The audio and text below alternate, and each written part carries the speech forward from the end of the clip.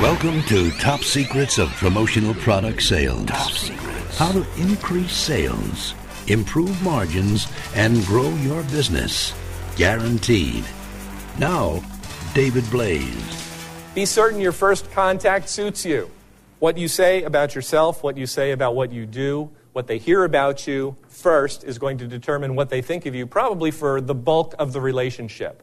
Right? That first contact is going to be extremely important. If your first contact with someone is at an event and you meet them for the first time, and if I were to say, "Hi, I'm Dave, I sell mugs and T-shirts," what's going to go into their head is, this is Dave, he sells mugs and T-shirts, avoid Dave at all costs. Because if I see Dave, what's he going to want to do? Sell me mugs and T-shirts, and I have no desire to buy that. Now, are they going to think that consciously? No, probably not. But are they going to do it? Are they going to engage in that behavior? You bet. Oh, Dave, he sells mugs and T-shirts. Hey, Dave.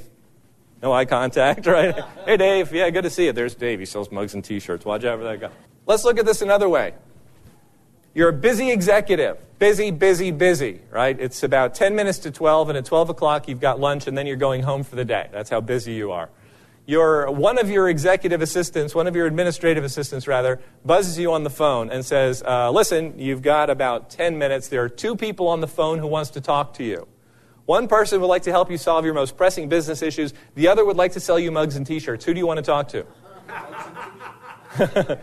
He wants to talk to the mugs and T-shirts person.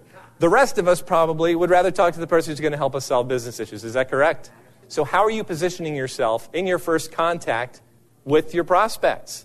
Because whatever you tell them, pretty much initially, whatever you tell them about what you do, they're going to pretty much take it at face value. They're going to assume that you're going to be relatively honest in what you say you do. So if you tell them you sell mugs and T-shirts, I sell promotional items. Okay, you sell promotional items. Trinkets, right? Trinkets alert.